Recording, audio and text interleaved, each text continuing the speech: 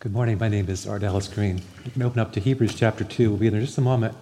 That was Tim Hampton, one of our elders, and I love Tim very much. And one of the things that Tim will do is he'll text me saying, "How can I pray for you?" And I think about his passion for prayer and our passion to pray for our country. And we'll conclude our service also with an invitation to pray. Some of you, I'm aware as I stand here in front of you that there's many different needs within the body. Some of you need joy. The busyness of life, perhaps the burdens of life, are creating within your heart heaviness, and you're longing for a deep sense of abiding joy greater than the circumstances you're facing in your life. Some of you need peace. You're in the middle of making a decision. You're not quite sure which way to go with the decision. It may pertain to your marriage or your life or your career, but there's turmoil inside of you. Some of you here need comfort. You're in the middle of conflict. Conflict can be very distressing. Maybe you're in the middle of cancer. Maybe you're in the middle of grief, a serious loss. You need comfort. Some of you need love. We all need love. But you find yourself alone and you're craving love, really feeling loved in your life. Some of you need strength. You're at the end of yourself. It seems dark, kind of the shades are down, right? You just need strength. You're looking for the strength to go on. Your only hope for joy, and your only hope for peace, and your only hope for comfort, your only hope for love, and your only hope for strength is found in the cross of Jesus Christ. A place where there was a brutal, bloody, humiliating death of a man on a wooden post. Now, some would think that's very strange in the world that our hope is built on nothing less than Jesus' blood and his righteousness. And many leave this focus of clinging tightly to the cross. So I want to speak to Christians largely this morning because you might have drifted a bit. And that's what the concern in Hebrews 2 is drifting away from your focus upon Jesus and the cross. You may have lost your wonder of the cross. You may have lost the centrality of the cross, because we all have this tendency to drift away and become focused on other things. Okay? So Christianity will take us back to the cross. See, the book of Hebrews was written to believers, and they'd gotten off to a great start, but now they'd heard the gospel, they had made their profession of faith, but life for them got hard. Some of their friends were beginning to stop following Jesus. Other friends and family had experienced suffering and persecution. They began to feel the pull of temptation, and they started to have their doubts and their questions. So, we come talking about the cross. Maybe this day the Spirit will open to your eyes the beauty of the cross. Maybe you'll begin to see the wonder of the cross. Maybe begin to feel just a little bit of the weight of the cross. So I wanted to talk for a moment about the cross. The cross represents God's predetermined affection for you. Before he created the world, he set his affections upon you. He chose you. One of the pictures we have in Scripture is of God calling his people, of God choosing his people. We read in Corinthians, it says that the cross to them that are perishing is foolishness. But to us who are being saved, it is the power and the wisdom of God. So it seems to categorize two groups of people. The first one is people that are perishing. The cross seems absurd. That God would become a man? Muslims say that's absurd. That's ridiculous. That God would be crucified on a cross? You know, we wear crosses, around our necks, right? We have crosses on our churches. Crosses are very familial to us. But in their day, it would be sort of like having an electric chair around your neck. It was the place of execution. You see, only the slaves and the barbarians were crucified. To a Jew, the cross would symbolize on a tree would a curse. Cursed is he who hangs upon a tree. It became a stumbling block to Jews. It became foolishness to the Gentiles. You take any American family, any average American family, describe them to me. They live in a comfortable home in the city, the suburbs, maybe the country. They have a SUV, a minivan. They have plenty of food on the table, right? They dress pretty well. They can afford a vacation. And you take them to a back alley and you show them a naked man hanging on a cross. And you say your only hope is to believe in that Messiah. Your eternity depends on what you say about that Messiah. They may laugh in your face. They may roll their eyes. You see, to the cross, to the believer, it evokes wonder and awe. The cross to us is beautiful.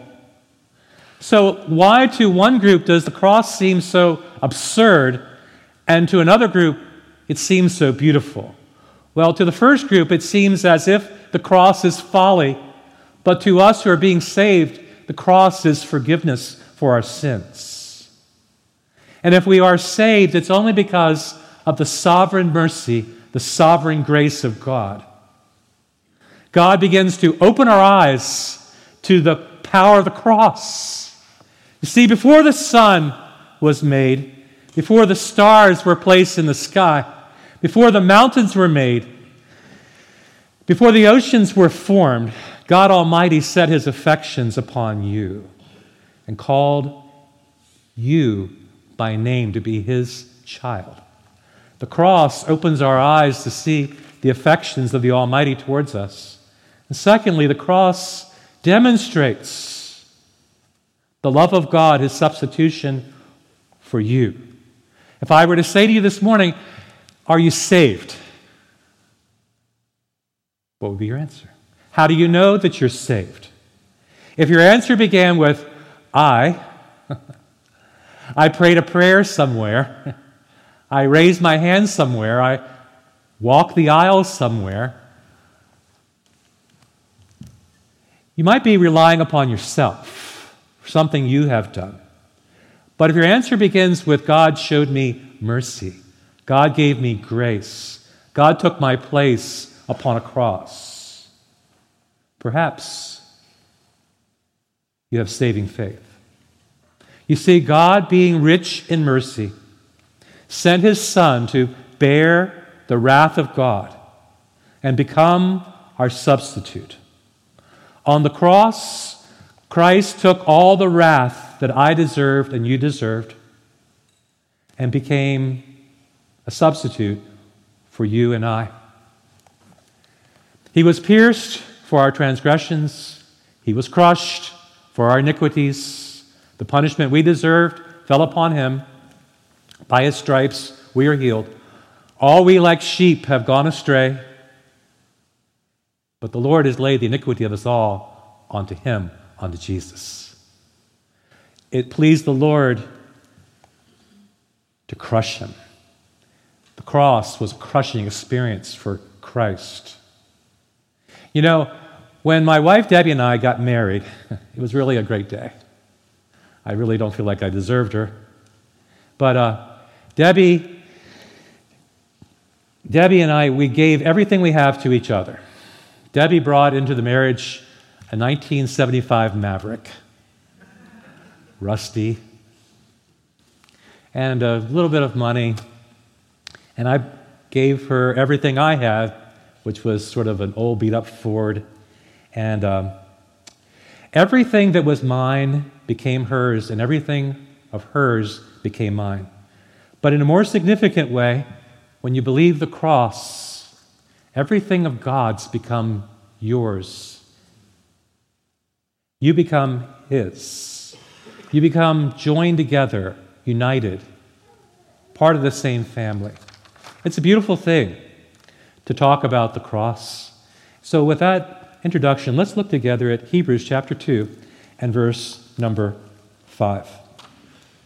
We're taking this word by word and line by line, and if you need a Bible, there's some here, and if you don't have a Bible, You can take it. That's our gift to you. Remember, there's two ways to Hebrews, the hard way beginning at the beginning, the fast way beginning at the back, maybe the easier way with your mobile device. But here we go. Hebrews chapter 2, verse 5. It reads like this. It's not to the angels. Remember, Jesus is greater than the angels.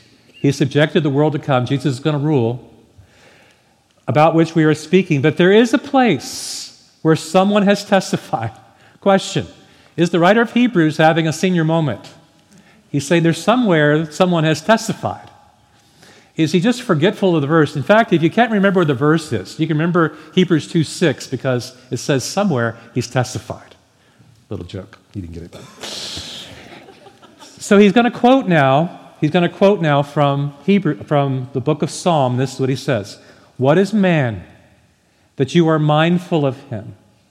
The Son of Man that you care for him. You made him a little lower than the angels and crowned him with glory and honor and put everything under his feet. This is a psalm that David would have written under a starry night, perhaps, looking up at the sun, the moon, the stars, and questioning the significance of man. Remember, our solar system has a diameter of some 7.5 billion miles. The diameter of our galaxy, the Milky Way galaxy, is some 600 trillion miles. Within our galaxy is now about 100 billion stars. And in the universe, there's about 100 billion galaxies. When I consider the sun, the moon, the stars, the work of your fingers, he asked the question, what is man? Is man insignificant to you? Are we important to you? One of our elders, Amir, we were talking this week, and he said to God, God, I'm always thinking of you. And the whisper of the Spirit was, but I'm thinking of you more.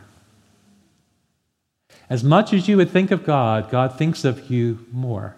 He is always mindful of you and cares about you. You see, the things that matter to you matter to God. And I'll tell you something more about God's original intention. God created you, a man, to have dominion over the earth. Men and women were designed to rule under God's rulership. The exaltation of man was that we were placed here upon this earth underneath the angels, but crowned with glory and honor. God gave us authority over all things, but perhaps in one of the great understatements in all of Scriptures, it says this, verse 8, do you see it? Yet at present we do not see everything subject to him. Would you agree that not everything is subject to you? If you don't agree, when you call a cat, does the cat come? You say, here, kitty, kitty. How often does a cat come when you call for your cat? Does your dog ever disobey you? Well, of course, because not all things are subject to your authority. We're living in a fallen world. When you go fishing, do the fish jump on the hook? Here, fishy, fishy, come. You see, what he's saying is something has turned in God's original design. Not all things are subject to our authority. But then we turn to verse 9, and it says, but we see Jesus. We see Jesus, who was made a little lower than the angels, now crowned with glory and honor, because he suffered death, so that by the grace of God, he might taste death for everyone. If you keep taking notes in the bulletin, we got some fill-ins for you today. The first one is, we see Jesus, our Savior, who suffered death for us. This is the first time in the book of Hebrews the name of Jesus appears. And remember when the angel said to Joseph, you shall call him Jesus, for he will save his people from their sins. There is physical sight, and perhaps some of them had seen Jesus literally suffer upon the cross. But I think the reference here is to spiritual sight of the Spirit illuminating to us the person of Jesus. We begin to see Jesus, that Jesus was made a little lower than the angels. All of eternity, Jesus had been above the angels. The angels surround the throne of God, and the angels love the King of heaven. And from his throne he sends forth the angels on their mission. Man in his exaltation was made a little lower than the angels, but Jesus in his humiliation was made a little lower than the angels. But we see Jesus, who was made a little lower than the angels, now crowned with glory and honor. Jesus, who being in very nature God, Philippians says, did not consider equality with God something to be grasped. So he made himself nothing. He took on the appearance of a man, and becoming obedient even to the point of death, the death on a cross. Therefore God highly exalted him and gave him a name that is above every other name, that at the name of Jesus every knee should bow. He has now been crowned with glory and honor. We read in Revelation that the elders around the throne of God take their crowns from their heads and lay them at the feet of Jesus and say these words, "You are worthy, our Lord and our God, to receive glory and honor." You see, first would come for Jesus the suffering, and second would come the crown. Upon this earth he would experience dishonor, but from the Father he would receive honor. First would come the gore, and then next would come the glory. You like that? I made that up. The gore and the glory. So why was he crowned in heaven with glory and honor? Because he suffered death, so that by the grace of God he might taste death for everyone. You see, God had made a boundary in the beginning, a law. Adam and Eve crossed that boundary, and God said, "In the day you eat of the fruit, the forbidden fruit, you will surely die." And death came into the world. And so the sinless one, Jesus, did not sin. He was born of a virgin and did not sin. The innocent one died for sinners. The uncorrupted one died for the corrupt. The pure died for the impure. The law of God, broken by man, was kept by Jesus. And the justice of God required a penalty for breaking that law. And Jesus paid the penalty. Jesus satisfied the justice of God. Jesus propitiated the wrath of God. Jesus demonstrated the grace of God. You see, Jesus suffered death, and that death for him was excruciating. Crucifixions were often drawn out of fairs lasting many hours, sometimes days, often preceded with scourgings, and culminating with the breaking of one's legs so the person could not push up to get air. We see Jesus high and lifted up on a cross because there the grace of God is being poured out and the love of God being stretched out to all mankind. The first picture is of our Savior, whose name is Jesus. The second picture is of our captain, who went first, providing a path for us, verse 10. It says this, "And bringing many sons to glory." You see, this is why he went to the cross. The suffering would be first, the glory would be second. His intention is to bring us with him to glory.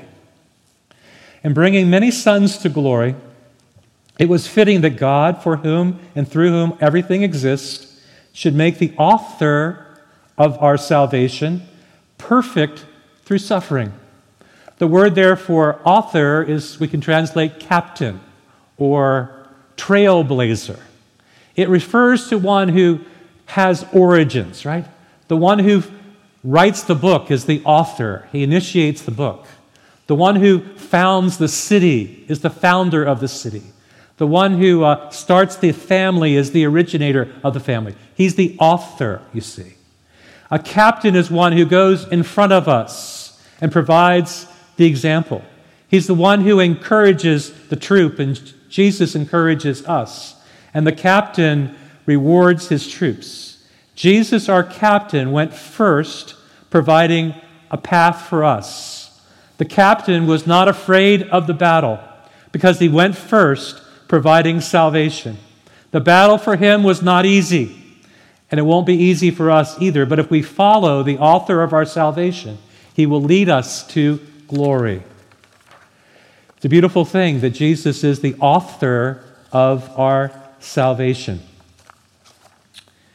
But there's the third picture here that I want you to see, and that is that he is our brother, verse 11. He is our brother who isn't ashamed of us. I asked you last week to be reading Hebrews and find the person that God is not ashamed of. And you know who he's not ashamed of? He's not ashamed of you. It says in verse 11, both the one who makes men holy and those who are made holy are of the same family. So Jesus is not ashamed to call them his brothers. Since we have been justified by faith, to be justified means just as if I've never sinned. Jesus took your sins, my sins, upon himself, and then he put something to your account, righteousness. It is called the great exchange. Now my identity, your identity, is not associated with your sin because you have been crucified with Christ, you have been buried with Christ, and you have been raised with Christ. I am in him, and he is in me. The Father does not see me as a sinner. He does not see you as a sinner. He sees you with the righteousness of Christ. Aren't you glad? And we are part now of God's incredible family. Do you have somebody in your family you're slightly ashamed of? A weird uncle? A brother who's made some mistakes? A sister who keeps making the same mistakes? Somebody in your family behind bars?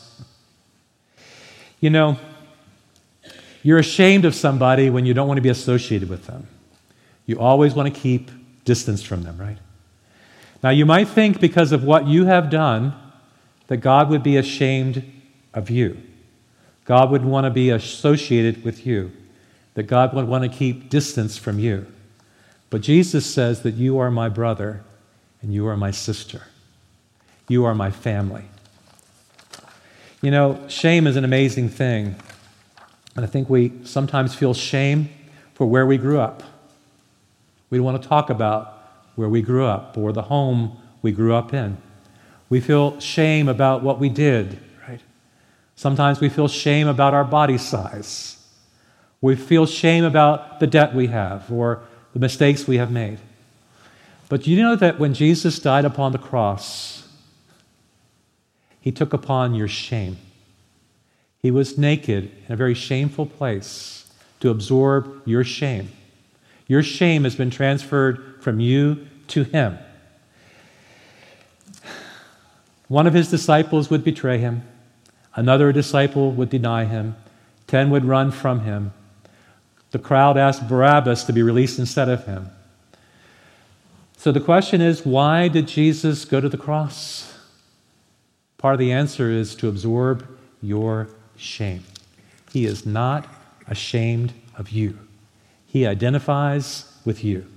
To prove it, he begins to quote some Old Testament passages. You see them?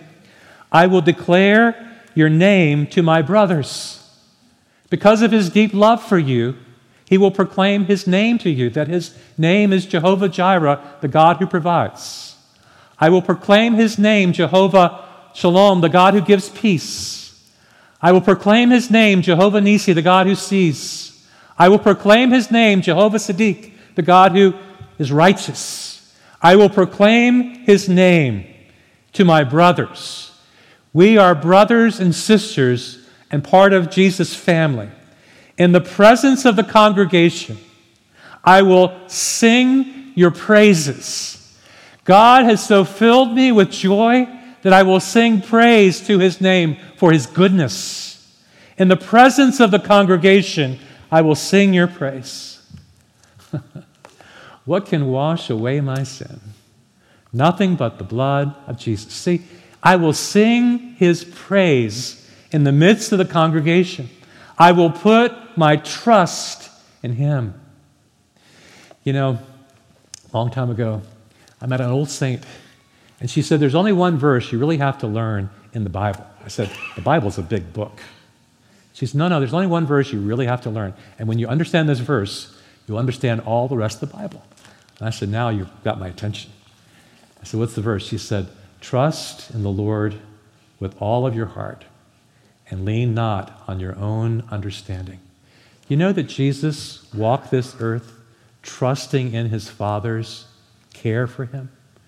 You know, the only place we find Jesus sleeping in all the Scripture, he was sleeping in a boat in the midst of a storm because he knew his Father was going to take care of him.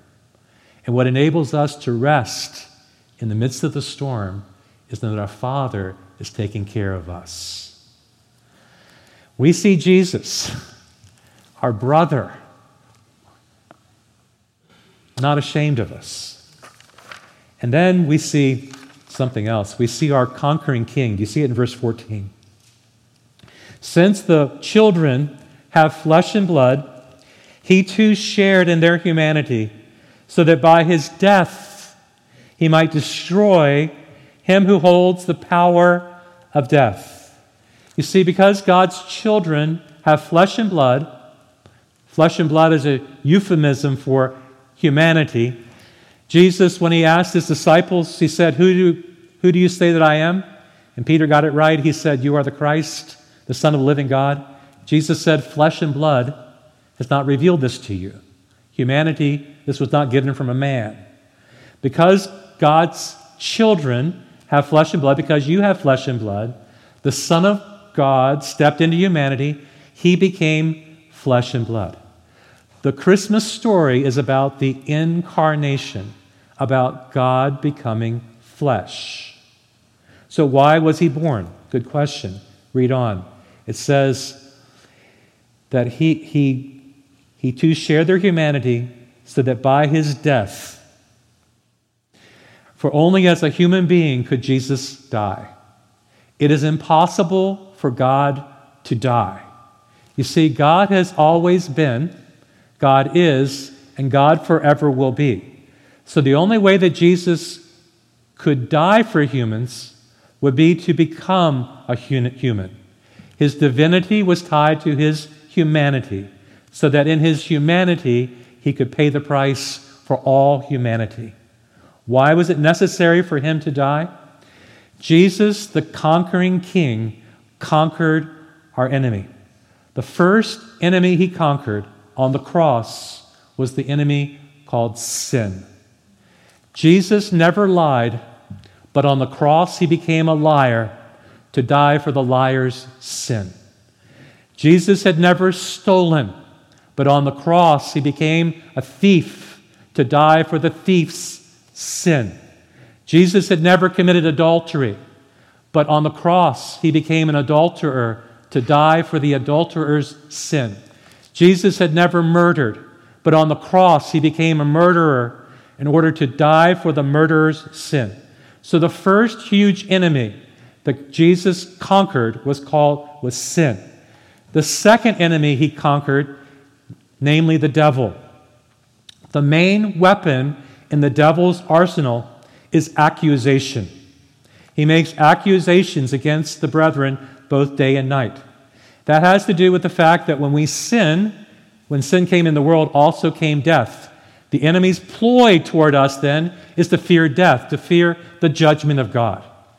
You ever notice as people get a little older, they get more religious?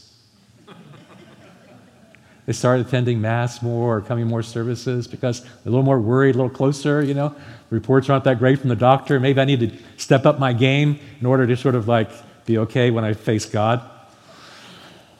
Jesus rendered the enemy inoperable, powerless over us. You see, when you take away the enemy's main tool, namely sin, and the judgment upon sin, when he judged sin on the cross, the enemy no longer has that tool to use against us. He is our conquering king who conquered over our enemy, namely the devil. And lastly, we see our high priest who is able to help us. He had to be made like his brothers in every way. If Jesus is not like us, he couldn't fulfill his role as high priest because now he represents us before the Father. It was there on the cross he made atonement for his people. Look at verse 17. For this reason, he had to be made like his brothers in every way, in order that he might become a merciful and faithful high priest in service to God, that he might make atonement for the sins of the people. Christ went to the cross to make the final, complete atonement, expiation for mankind's sin. See, the priest in that day had a breastplate with stones of the various tribes because he carried them close to his heart. But when Jesus went to the cross for you and for me, he carried you close to his heart. The priest would offer a sacrifice on the Day of Atonement. Jesus Christ offered himself to make atonement for the sins of the people. One of the disadvantages we have is that we aren't Jewish. Most of us aren't Jewish. But they knew that they needed a mediator, a high priest, to come before God to the most holy place to make that sacrifice. The role of the priest was essential in making atonement, and the role of Jesus making that atonement was essential for our salvation. So what's the point? It says, because he himself suffered when he was tempted, he is able to help those who are being tempted. You see, before Jesus actually went through testing and temptation, he was untested. But when he went through them and did not succumb, now he's able to help those who are facing temptations. You see, you may be today needing some joy in your life because the busyness of your life, the burdens of your life have stolen away your joy. You might be needing some peace because there's an absence of peace in your soul. You might need some comfort because you're going through conflicts and cancer and grief. And you might need some love because God demonstrates his love to us in that when we were yet sinners, Christ died for us. We see Jesus. Pray with me. Father, this incredibly rich passage in Hebrews speaks to the person of Jesus and his work for us in becoming the substitute, the sacrificial lamb, the one that John identified as the Lamb of God who takes away the sins of the world. We are an easily distracted people. We become so focused on other things that we begin to drift. We focus on our problems, our burdens, and we do not look to the one who is our burden bearer, Jesus. Jesus, you are able to help your people if they only would humble themselves and come. So God, we want to come today and confess to you that we are unable to navigate this life by ourselves. We need a guide. And we're unable to bear these burdens by ourselves. We need a burden bearer.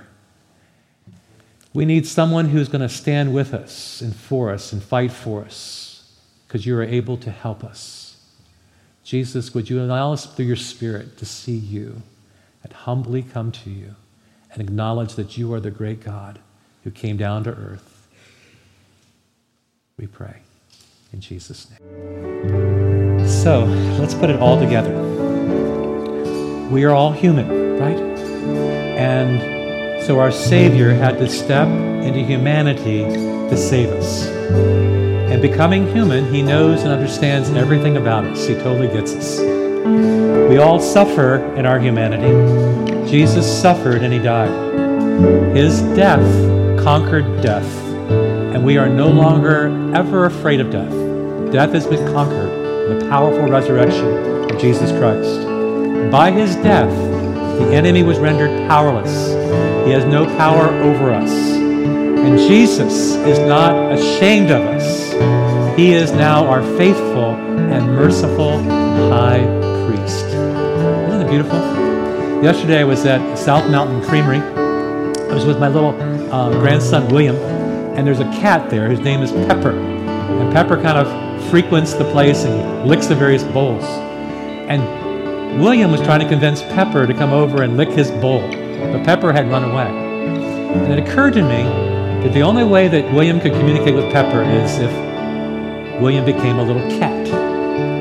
If he incarnated as cat, Pepper would understand what he's saying. He has some nice ice cream to eat. But because he wasn't a cat, he couldn't talk to Pepper. The only way that Jesus could do what he did was he incarnated in humanity. And when he did so, he conquered your greatest enemies. So that now, brothers and sisters, you are set free. God bless you. We'll see you next week. Hebrews chapter 3. Keep reading the book. We'll see you then.